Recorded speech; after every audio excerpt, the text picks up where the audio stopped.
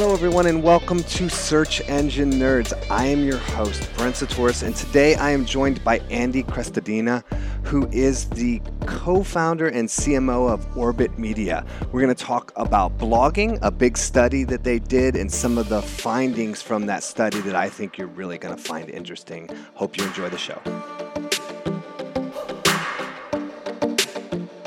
Hey, Andy, great having you on the podcast. Really excited to talk with you today. I'm glad to be here. Thanks for having me. Absolutely. I mean, we've had a chance to talk from time to time, but you've always strike me as somebody who's really sharp and on the cutting edge. And I remember you shared with me recently a study that you guys had done at Orbit Media with talking to over 1,000 bloggers, and I thought it was really interesting. There was a lot of stuff that kind of reinforced what I think some of us know, but I think there was a lot of really strong information there. And first off, what was the inspiration for doing the study? Where did you guys kind of decide to do that? It actually comes from a pretty cool content hack, and it's the idea that in every industry, there are missing statistics, which are basically the things that people often say but never really support with data. So in our world, it's like, oh, blogging takes time, and everyone says, oh, blogging takes time, but how much time does it take to create a blog post? That data wasn't really out there. It's sort of like an information gap.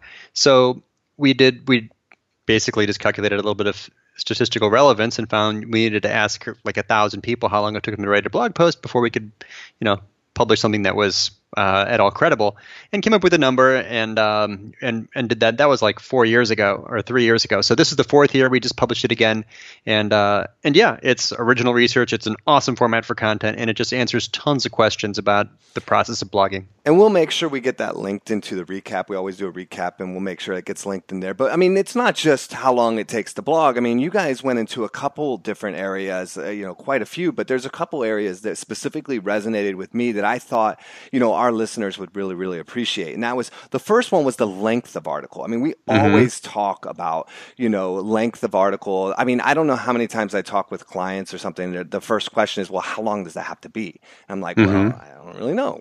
How long does it need to be? It shouldn't be too long. It shouldn't be too short. But this goes into a segment that if I was to summarize it down, essentially says that longer form content works better.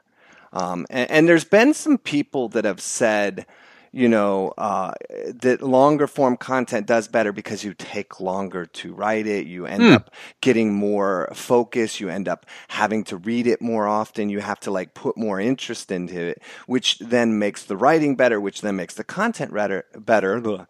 But I was kind of interested in getting your perspective on, does longer equal better? And if so, what do you think is the reason for that? Well, the trend is definitely longer. So in 2014, the average blog post, according to the survey data, was 808 words.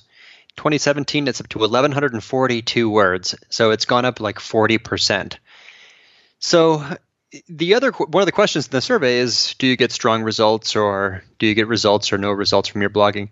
So we can correlate the length of blog posts to self-reported strong results.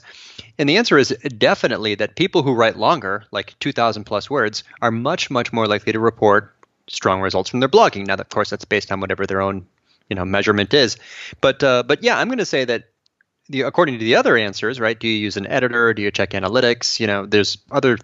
How much time do you spend on a blog post?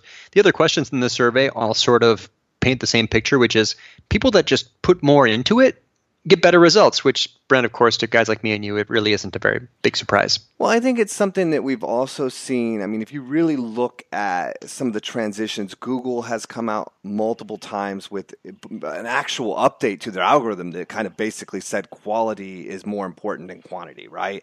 And we look at Facebook's efforts over the years to kind of limit how much, content showing up. We just recently heard that Twitter is doing a lot of the shadow bans for accounts that they feel like are not doing quality content. So we're seeing a consistency of the networks and the channels and the communities where we want our content to be shared telling us that we need quality. So it makes sense. But I guess one of the questions that people are going to ask is, how do I expand content to make it longer? Because I think a lot of people, it's daunting to sit down and write, over 1,000 words or 2,000 words. So do you have any advice or ideas on how somebody can go about expanding a concept or an idea to make it longer without being fluffed?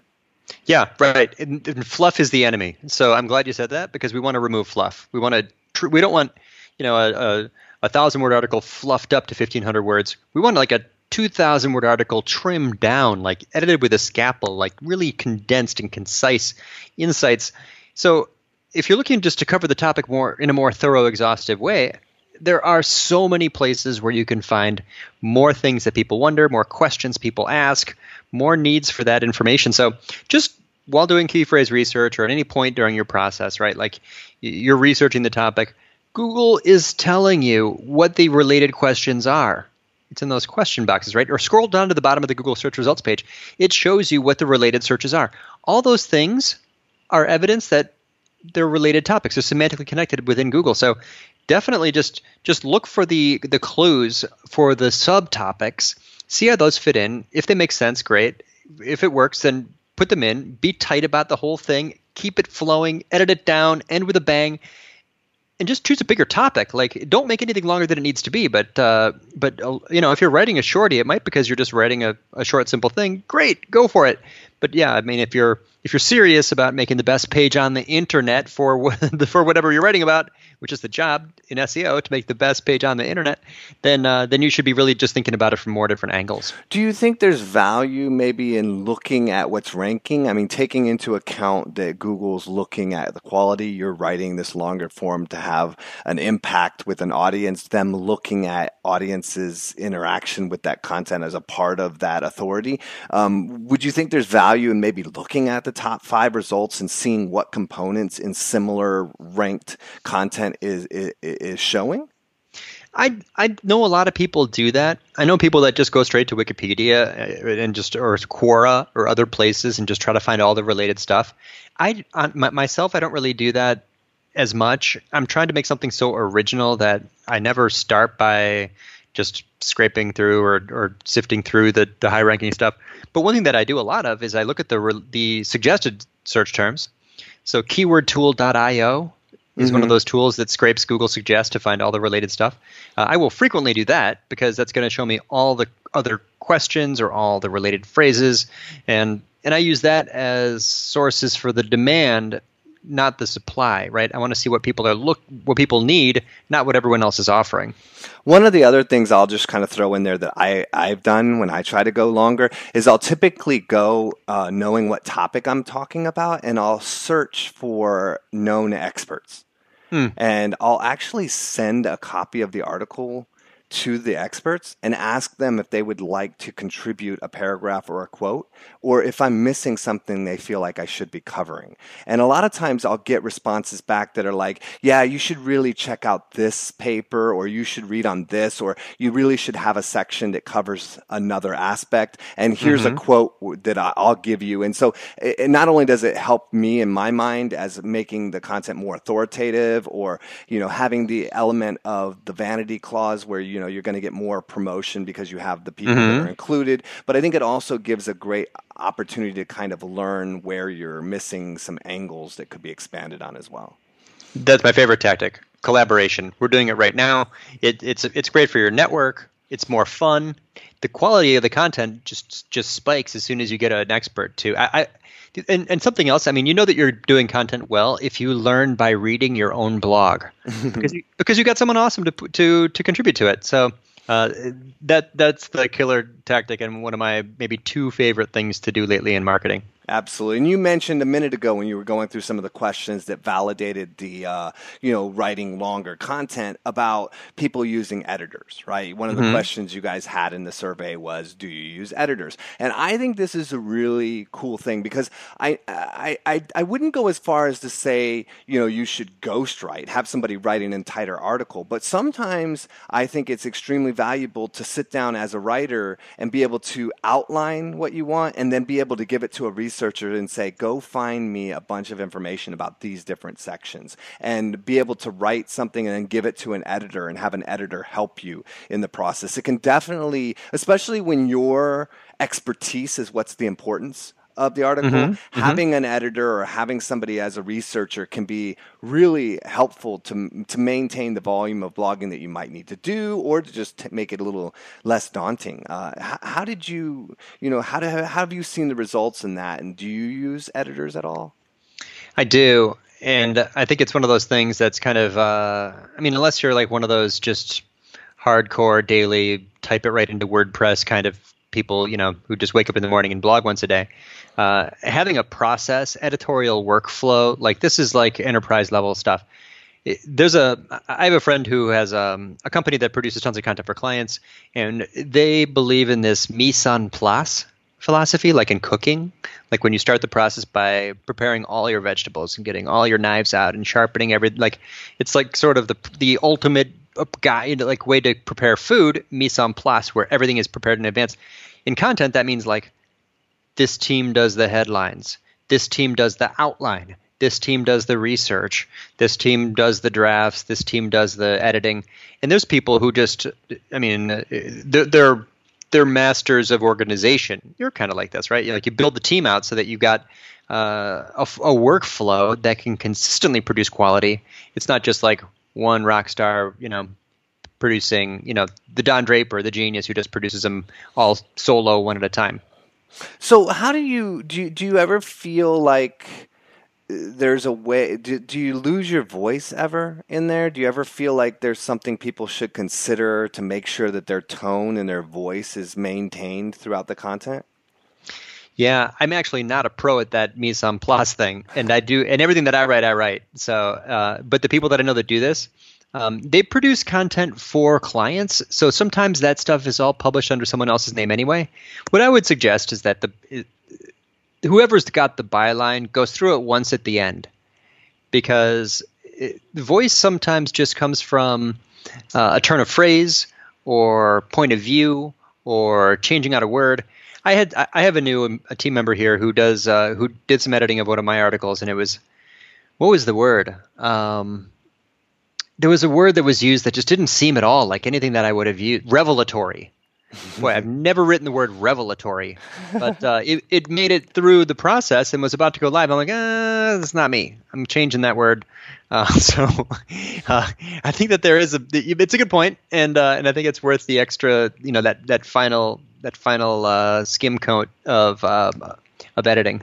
Yeah, absolutely. And then one of the other areas that I think I noticed in the study that was really interesting was, and this isn't really shocking to me at all, but I think it's more in how to apply it. But there was an increase in video, images, even audio, which I actually thought that was slightly interesting, because I was like, audio. I mean, I know people are doing a lot of podcasting these days, like we are and stuff, but it was just interesting that people would put audio in content. But nonetheless, media in general was showing an increase in usage. And I wanted to kind of speak to the element of, how do you find images? Like that has to be, probably one of the biggest issues that we've had as content creators online, is getting notices from Getty Images that's like, you violated, you owe us $800 for this image, and so forth. How do you find images?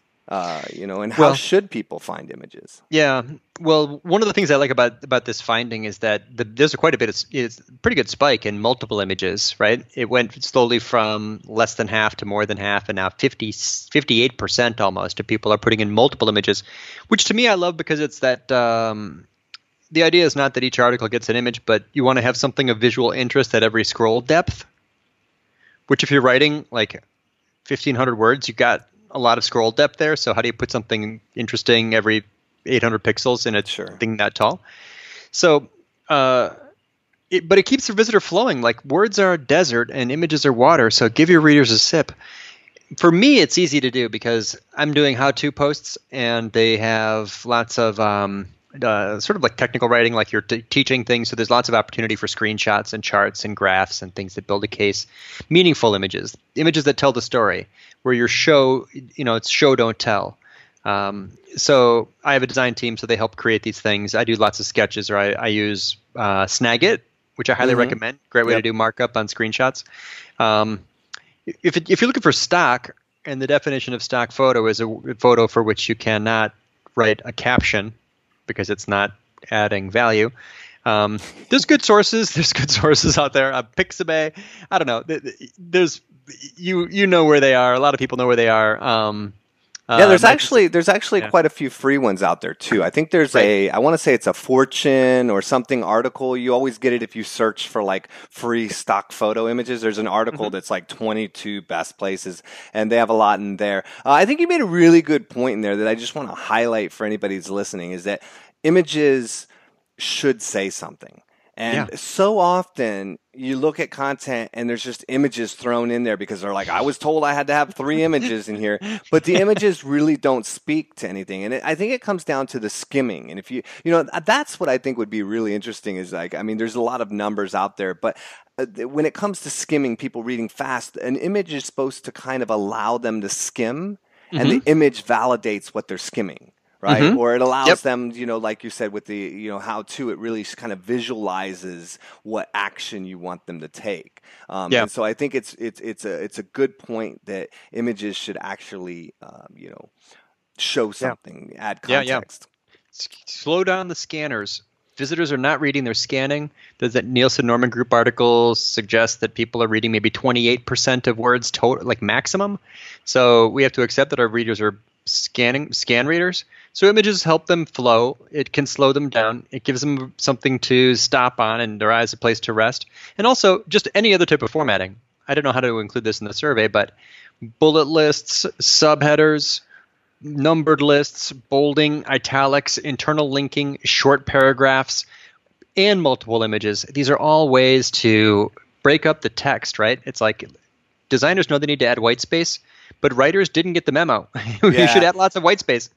I wrote an article once called, you know, One Thought, One Paragraph. And it was interesting because I had been telling people forever just how you were doing this study to get some data behind it. I was telling people forever that like text is like a breath, right? People need to read and they hold their breath while they're reading, and they see this big block of text that's just really intimidating and nobody's going to read it. And so I started reaching out to a lot of people to get those kind of expert quotes, and it was pretty unanimous that people were like, you absolutely need to break up your paragraphs, and especially online. So white space, even just breaking the paragraph, you know, into multiple little smaller sections can be huge for letting somebody feel comfortable in their reading experience. Yeah, and those contributor quotes you mentioned, you know, it's a chance to put in a face, which is an awesome visual. So if you've got nothing else, and you did that tactic you mentioned a minute ago of just including, you know, voices from experts, and you put in 4 contributor quotes, just like a journalist would add sources. Sure, your sources are a chance to break up formatting, put a face with the name. Block quotes are useful. You know, anything that just makes it more visually interesting and keeps your, you know, it's not college. You're not assigning this text. You know, the back button's right there. So we need to live in fear a little bit of our audience ignoring us. And so formatting is a good way to keep them flowing. So we mentioned audio video. What is your thought on autoplay? Well, I